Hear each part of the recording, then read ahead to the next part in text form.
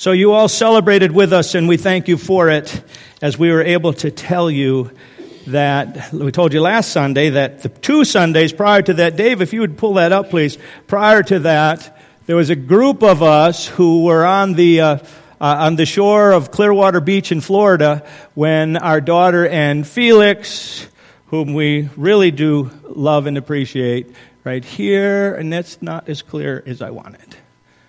There we go. When Felix and Danae were engaged, and you celebrated with us, that was wonderful. I want to tell you a little bit more of what took place, if that's okay. Before we left, and you can just leave that up for now, Dave. Before we left, it occurred to me, I was in Grand Forks, it occurred to me, probably need to bring a gift for these parents that we're going to be meeting. So I fell back on what I did, worked really well with Maggie, Kent's wife's father. We wanted to bring him something from Minnesota, so I brought I brought a Minnesota Vikings cap. So I thought for Felix's dad, Juan, I would bring a Minnesota Twins cap.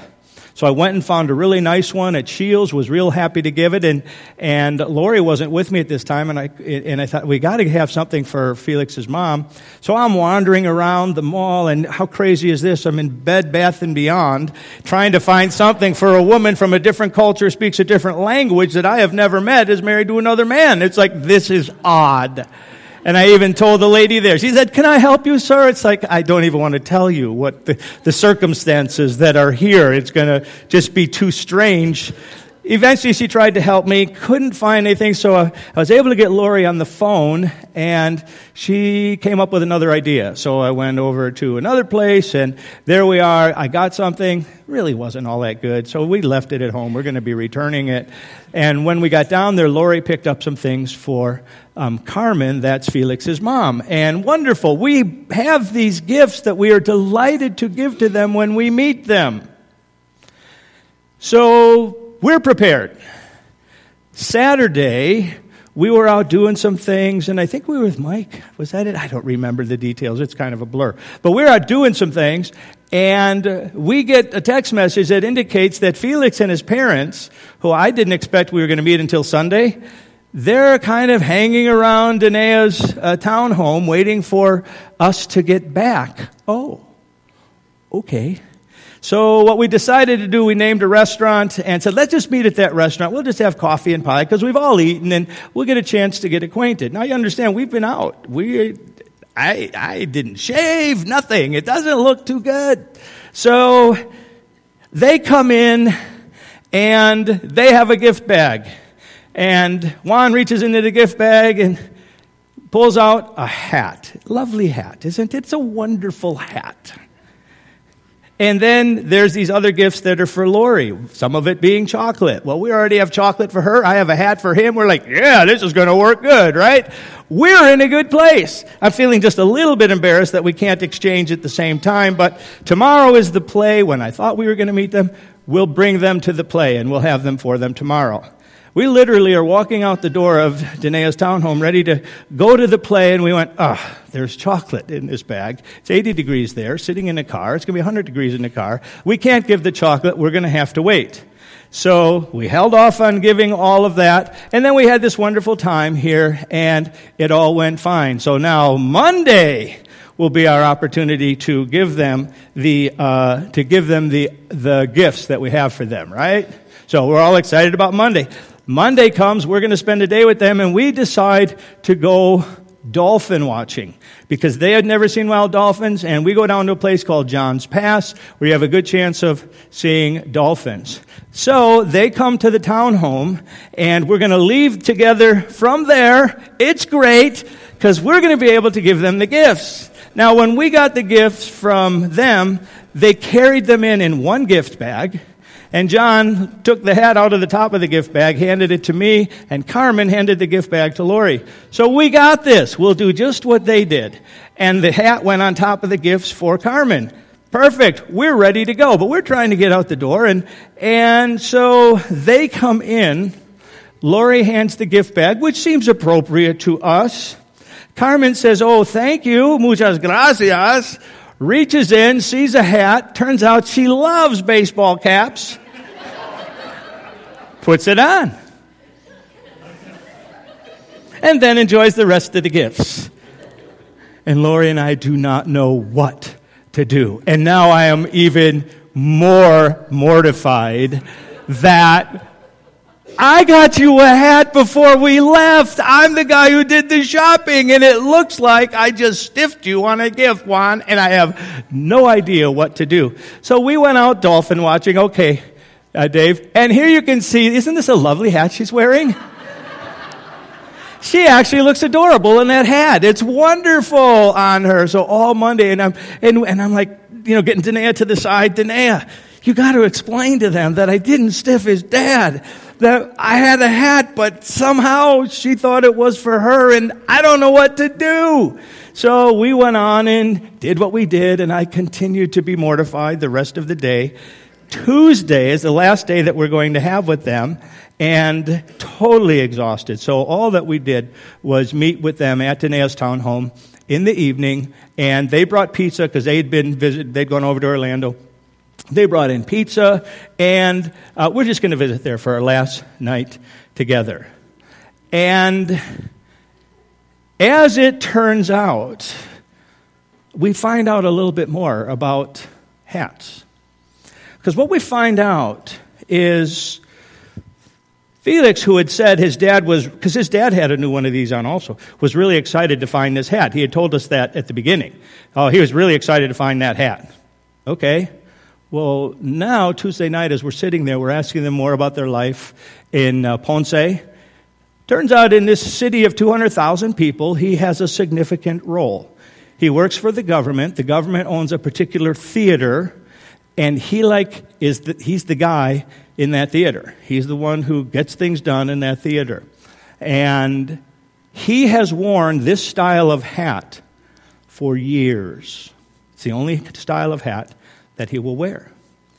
And because he is the guy who gets things done and has been there for so long, it's understood that if you want something to happen, here's how Felix said, the way he put it to me was this: there was a government thing where they were acknowledging all these people, recognizing everybody, and from the front of these hundreds of people who were there for some gala type of thing, some well-known person in Puerto Rico was acknowledging Felix's dad. And he said it was just understood that if, in that town, you wanted to get something done, you go to the man with the hat. And that's how he was known, the man with the hat. And it was always this kind of hat. So he was glad, because Felix said he's owned a number of them through the years. Obviously, they get dirty, they break up. People have asked him to have his old hats. Because of his influence, they would like to have an old one. He has kept them all. People, he said, would come and touch his hat. They'd ask if they could put it on. So he was the man with the hat, and known as such. Well, all of a sudden, this gift hat takes on a totally different perspective. Because he has just brought me into a place of honor by sharing this thing which is so identified with him. And he said, I want you in on this. And this is who I am. What neither he nor I knew, the last picture if you would, and you really can't see it, I'm sorry, but here's what's happening. What neither he nor I knew is that there was a birthday cake that was going to come out, and these are little party favors that you blow, and the thing goes, right, and the things flutter. And his birthday was just a couple weeks before we were together. My birthday was to be a couple weeks afterwards. And so Danae and Lori and Felix and his mom, they all sang happy birthday to us. Well, as we got going, we started singing to each other. And he's singing happy birthday in Spanish, and I'm speaking happy birthday in English. We're having a great time with our hats. And that which had been an agitation and so embarrassing to me became a bond that we shared. And somehow the confusion about the hats after that night just didn't seem to matter anymore. Naomi was a woman who also suffered some serious agitation. As we look at the book of Ruth, understand that it's taking place in the context in the context of the book of Judges. If you were with us last week, you understand that during the course of the book of Judges, our memory verse for that was, there was no king in Israel, and every man did what was right in his own eyes. And when we do what is right in our own eyes, we just spiral down into the depths of degradation. In those last 5 chapters, we look at them and go, this is nuts for where these people were headed. So in the midst of that, we have this story entitled Ruth. We'll pick up the story right at the beginning. We're going to walk ourselves through it very, very briefly. We got to take an overview to understand what we're trying to say here. Ruth chapter 1, verse 1. Now it came to pass in those days when the judges ruled that there was a famine in the land. And a certain man of Bethlehem, Judah, went to dwell in the country of Moab, he and his wife and his 2 sons. The name of the man was Elimelech, the name of his wife was Naomi, and the name of his 2 sons were Mahlon and Chilion, Ephrathites of the Bethlehem, Judah. And they went to the country of Moab and remained there. Then Elimelech, Naomi's husband, died, and she was left and her 2 sons. Now they took wives of the women of Moab. The name of one was Orpah, and the name of the other Ruth. And they dwelt there about 10 years. Then Mahlon and Chilion also died. So the woman survived her 2 sons and her husband. Naomi, husband, sons, foreign country. Loses the husband. Loses her sons. She's left with 2 Moabitess widowed daughter-in-laws. She knows she's got to return to her people in Bethlehem. So she's going to do that. She also knows that if these widowed daughter-in-laws come with her, they are going to be foreigners. And so she says to them, go back to your homes, go back to your parents, reestablish your lives, and I will head back to Bethlehem. And Orpah accepted that, and it was perfectly okay for Orpah to do that. But Ruth was in a different place. And Ruth said, no, I'm going to stay with you. And her commitment to that is what has come down to us, and we see it, we hear it in weddings sometimes, about where you go, I will go. Your people will be my people, your God, my God. Only do not ask me to separate from you. So Naomi recognizes her daughter-in-law is coming with her.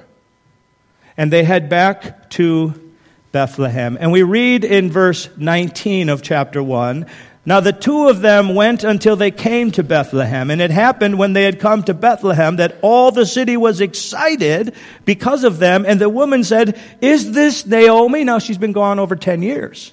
So it's quite a reunion they're anticipating. But she said to them, do not call me Naomi. Call me Mara, which means bitter. Call me Mara, for the Almighty has dealt very bitterly with me.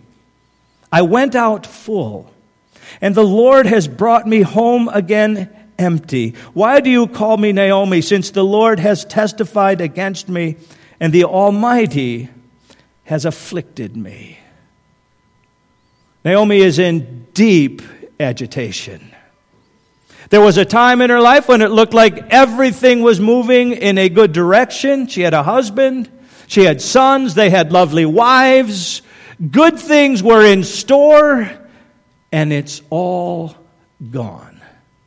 And she comes back ashamed. She comes back defeated. She comes back just absolutely discouraged.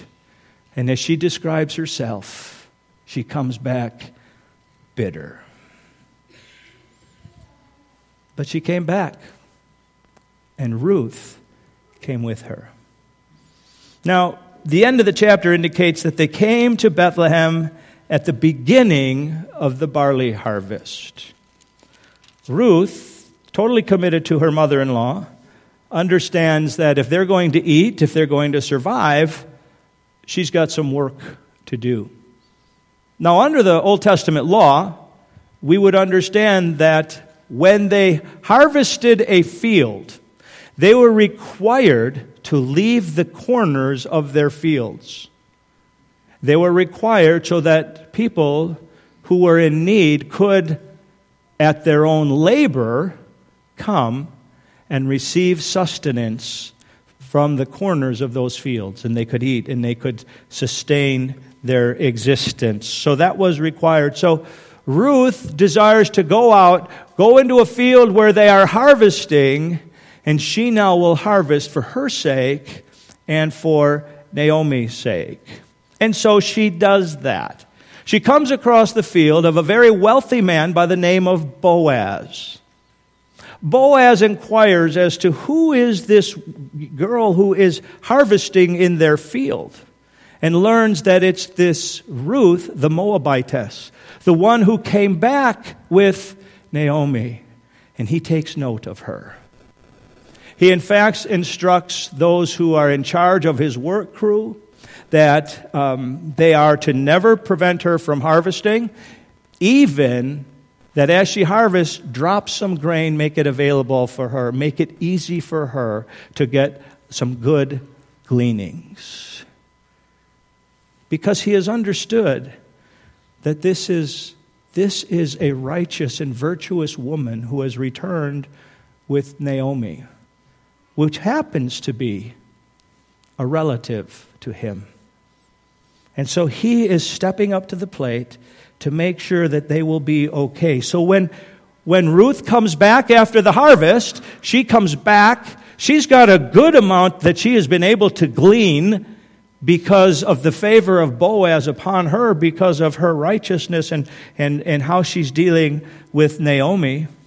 So she comes back, and Naomi, of course, wants to know what went on. And in verse 19 of chapter 2, we read this very significant passage. Her mother-in-law said to her, "Where have you gleaned today? And where did you work? Blessed be the one who took notice of you." So she told her mother-in-law with whom she had worked and said, "The man's name with whom I work today is Boaz." Then Naomi said to her daughter-in-law, "Blessed be he of the Lord who has not forsaken his kindness to the living and the dead." Naomi said to her, "This man is a relation of ours, one of our close relatives." We're going to come back to that term because it is absolutely essential to understand what is going on in this book. But it is one who not only is a relative, it is one who is a deliverer, one who redeems, one who is able to buy back those who are in need. And so the story goes on. And it gets to be the time of the end of the harvest. And so now they're cleaning the grain, and some long days are being put in. And at that time, in order to protect the piles of grains that they were making, they would literally sleep out by the grain piles to protect them. So you just don't have somebody else come in, steal your grain in the middle of the night after all your hard work. And so Naomi made it clear to Ruth, here's what's going to happen tonight, and here's your task. After Boaz has worked hard, then they will eat and they will drink, and he will be exhausted. He's going to lay down somewhere near his pile of grain. You then are going to come quietly, and you're going to lay at his feet. That's clear, right? At his feet. And you're going to uncover his feet. And he will wake up, and when he does, you tell him, "Cast your wings over me." What she is effectively asking is this: will you bring us, herself, Ruth, and Naomi, her mother-in-law, in under your protection? Now here's what's understood. Naomi had some land. They left because of a famine. Naomi's it's been sold. Something needs to happen there. And so she's asking him, as this near relative, to step in and help them out. And he says, I'll take care of things when it's daylight. So daylight comes, and Boaz goes to the gate you understand that the town gate is where business was taken care of. That's where the elders in town would sit, and people would come to them with their needs, and they would discuss things and sort things out. And that's where they would enter into covenants, and legal contracts were made at the gate. And so he comes to the gate, and he had called another kinsman of the family, who we are never told who this other kinsman is. But he, in fact, is closer in relation to Naomi and Naomi's husband than he is. And he says, we've got to first figure out what's happening with him. So he calls this guy. The guy comes, and he says, look, Naomi's got a plot of land. She needs somebody to buy it back for her. Will you do it? And the guy says, yes, I will. And then Boaz says, now here's the deal. Naomi also has a daughter-in-law with her, a Moabitess. And if you buy the land, you also have to raise up seed. This is all according to Levitical law. You have to raise up some seed so that the firstborn son between you're going to marry this girl, the firstborn son between you and Ruth is going to carry her husband's name so that his name is not lost in all of Israel. And she's going to become part of the entire inheritance package one day you pass on. And he says, no, can't do that. I'm not going that far that I'm going to raise up a son to another guy. And Boaz says, fine. This is all taking place in front of everyone. And in verse 6, we pick it up with his response. And the close relative said, I cannot redeem it for myself, lest I ruin my own inheritance. You redeem my right of redemption for yourself, for I cannot redeem it. Now this was the custom in former times in Israel concerning redeeming and exchanging. To confirm anything, one man took off his sandal and gave it to the other, and this was a confirmation in Israel. Therefore, the close relative said to Boaz, buy it for yourself. So he took off his sandal, and Boaz said to the elders and all the people, you are witnesses this day that I have bought all that was Elimelech's, that was Naomi's husband. I have bought all that was Elimelech's, and all that was Chilion's and Mahlon's, those are the sons, from the hand of Naomi. Moreover, Ruth the Moabitess, the widow of Mahlon, I have acquired as my wife to perpetuate the name of the dead through his inheritance, that the name of the dead may not be cut off from among his brethren and from his people at the gate. You are witnesses this day. Interesting thing. We use notary publics to validate that somebody has entered into a covenant. They would hand a sandal. Now, what's interesting to me is shoes are still used in Middle Eastern culture to communicate things. I recall a number of years ago there was a Middle Eastern man who lived here, and I was trying to befriend him, and he expressed frustration with his in-laws. And this is what he said to me as he was expressing his frustration. If you knew what they did to me, you would want to take off your sandal and hit them. I'm serious. And you will recall a number of years back when George Bush was in office, he was giving some type of a press conference, and somebody didn't like him who was Middle Eastern and threw his sandals at the President of America. Remember that? Yeah, it's out there. He took them and he's winging his sandals at him. This is how things were communicated.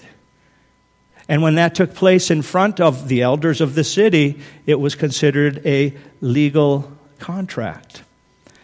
And so then Boaz enters in, purchases that which is Naomi's, with the agreement that the first son that is born to, because he's going to marry Ruth, the first son that is born to her is going to be named after Mahlon so that this family name is not cut off. And if we pick it up in verse 13, we see a child is born. So Boaz took Ruth, and she became his wife. And when he went into her, the Lord gave her conception, and she bore a son. Then the women said to Naomi, remember the women who greeted her when she came back, and they were so excited, blessed be the Lord who has not left you this day without a close relative. And may his name be famous in Israel. And may he be to you a restorer of life and a nourisher of your old age. For your daughter-in-law, who loves you, who is better to you than 7 sons, has borne him. Then Naomi took the child and laid him on her bosom and became a nurse to him. Also the neighbor women gave him a name, saying, there is a son born to Naomi, and they called his name Obed. He is the father of Jesse, the father of David. Somehow, as the circumstances unfolded, the emptiness, the agitation, the frustration, the bitterness that Naomi came back to Bethlehem with, so that when they greeted her as Naomi, she said, don't call me Naomi. I'm bitter at what God has done. God has afflicted me. And now they're celebrating again. And all of that doesn't seem to matter anymore. 2 notes that I'd like to point out. One, the person of Boaz is what we refer to as a type of Christ. Remember that phrase, kinsman redeemer? He is a near relative redeemer. He is one who was able, he had the legal right, he had the possibility to come in and help this family out because of the closeness of his bloodline and because of the fact, as we were told at the beginning, he was a wealthy man. He could do it. How is that a type of Christ?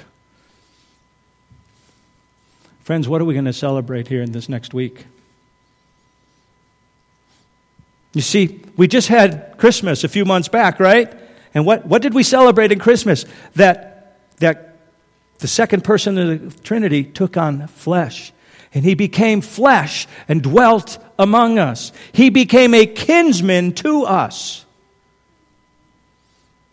Because if we were ever to be redeemed out of the problem of sin that we all face, if we were ever to have the penalty of sin that we have incurred paid on our behalf, we needed somebody who was close to us, who could make that payment. And Jesus Christ alone is the one who, close to us in that he took on flesh, he became human, but then, because he also is the second person of the Trinity, never sinned, he now has the capacity to offer the perfect sacrifice. And when we get to Easter, that's what we'll be celebrating.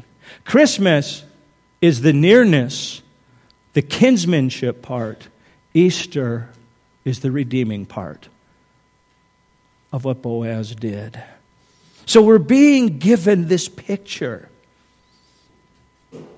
in the midst of the book of Ruth of what Christ would ultimately accomplish. So the person of Boaz is a type of Christ theologically. The outcome of the events leads directly to Christ historically. Now, we don't normally get too excited about reading genealogies, but be patient with me, if you will, for just a couple verses. The last verses of the book say this, beginning in verse 18, now this is the genealogy of Perez. That goes way back in the Old Testament. Perez begot Hezron. Hezron begot Ram. Ram begot Amminadab. Amminadab begot Nahshon. Nahshon begot Salmon. Salmon begot Boaz. Boaz begot Obed. Obed begot Jesse. And Jesse begot David. And David was given the promise that Messiah would come through his bloodline. How incredible is that? And with that, we can now draw a straight line. We won't take much time with this story, but we do need to touch on a particular story, a straight line to a story in Luke chapter 19. Luke chapter 19. And you know the setting, you're familiar with it, but let's put it in our thinking. The time has come. We're looking at this day of the week before Christ is going to be crucified.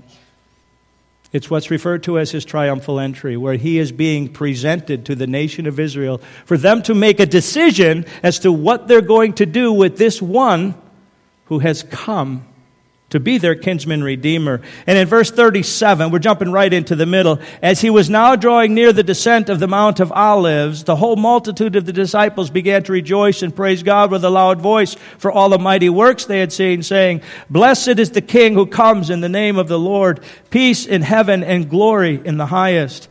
And some of the Pharisees called to him from the crowd, "Teacher, rebuke your disciples." And he answered and said to them, "I tell you that if these should keep silent, the stones would immediately cry out." There was a degree of frustration. There was a degree of anger. There was a degree of bewilderment that he was receiving this accolade. And so the religious leaders say, "Tell them to be quiet. They cannot ascribe this to you." And Jesus said, "If they don't, even the stones will cry out." The only stone I've ever held directly from Israel. Thank you, Randy.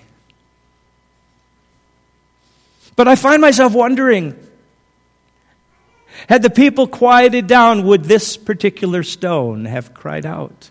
Because God had ordained that on that day, the praises of Christ, the kinsman redeemer, would be proclaimed.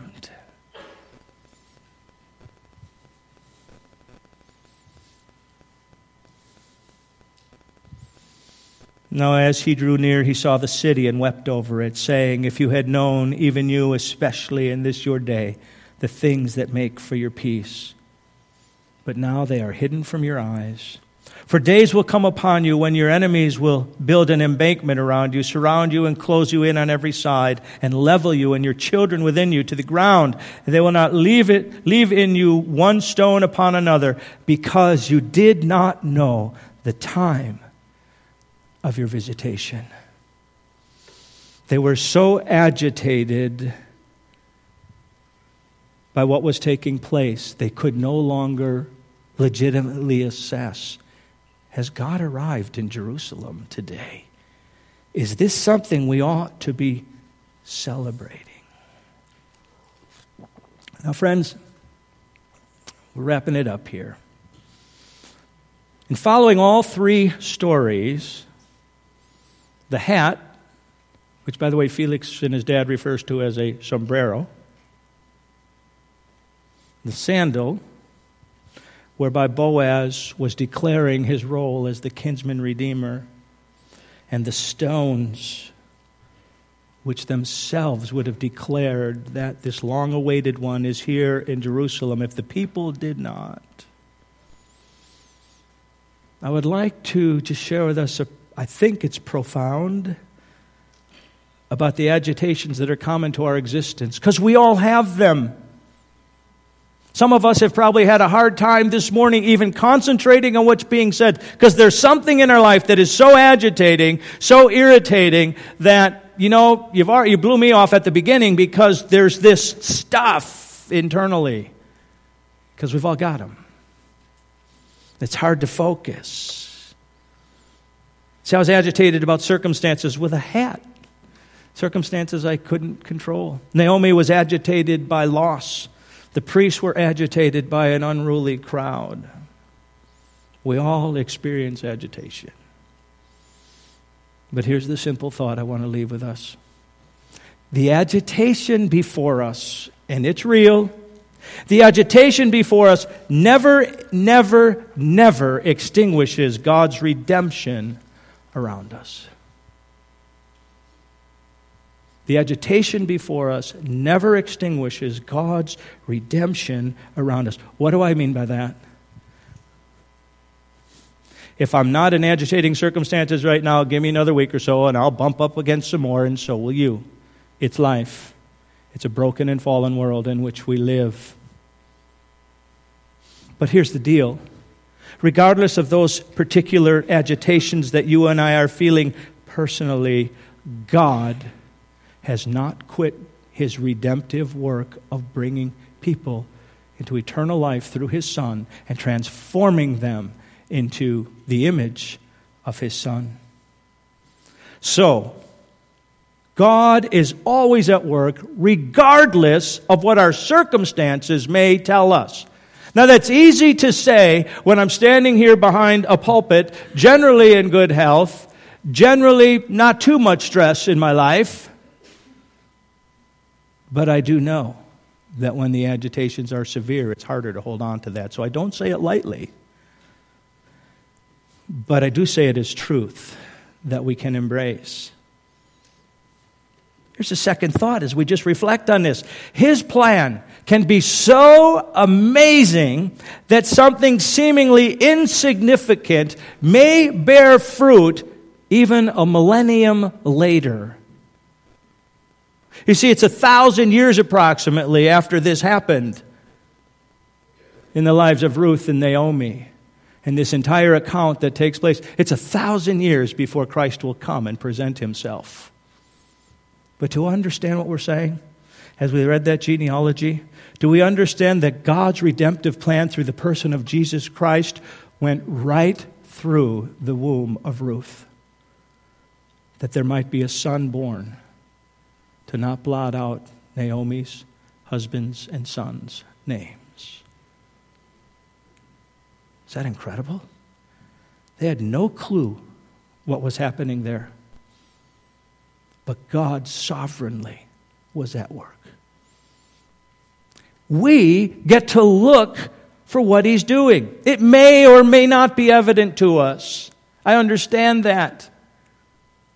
But we can be confident he's doing something. And if we can't see it, if he doesn't give us the revelation as to what it is in clear understanding, we still can trust his greater plan in the circumstances in which we find ourselves. And I just finish with one last thought, because I'm trying to help us understand that this little book of Ruth is a reason for hope. Remember where we began. This all unfolds during the time of the judges. A corrupt time, an ugly time, a discouraging time, when God's people seem to just so readily. Here he called them to be his own special people in Exodus 19. For 6 books, we watched as God called out to them passionately that you are the people upon whom I have put my favor, and I want to raise you up, and I want to make you special, and I want to make you be the ones who reveal to a world in darkness who I am. And they continually dismissed him. And we look at their behavior and we get discouraged. But in the middle of that is this little book of Ruth, where God is revealing to us that his redemptive work is continuing to tick along, and it will not be extinguished. So, my friends, as believers understanding the sovereign God who is at work redeeming people to himself in this world, this little book of Ruth reminds us, whether we can understand it or see it at the moment or not, we always have hope because of what God is doing. Father, thank you for the magnificence of your being and of your work. Thank you, Lord, you continue, despite all of our failures, to call us to yourself, to understand the magnificence of what you are doing. And Lord, as we consider those who on the day Christ entered and they rejected, they couldn't see it, they didn't see it, they didn't want what it was he was offering as their kinsman redeemer. Oh, Father, I pray that you will open our eyes on a daily basis to how it is you are redeeming the moments in which we live, how you are bringing hope and joy and goodness and blessedness into them if we will but see you at work in them. And I pray you give us a spiritual depth to grasp your presence in every agitating circumstance we face. I ask it in Jesus' name. Amen.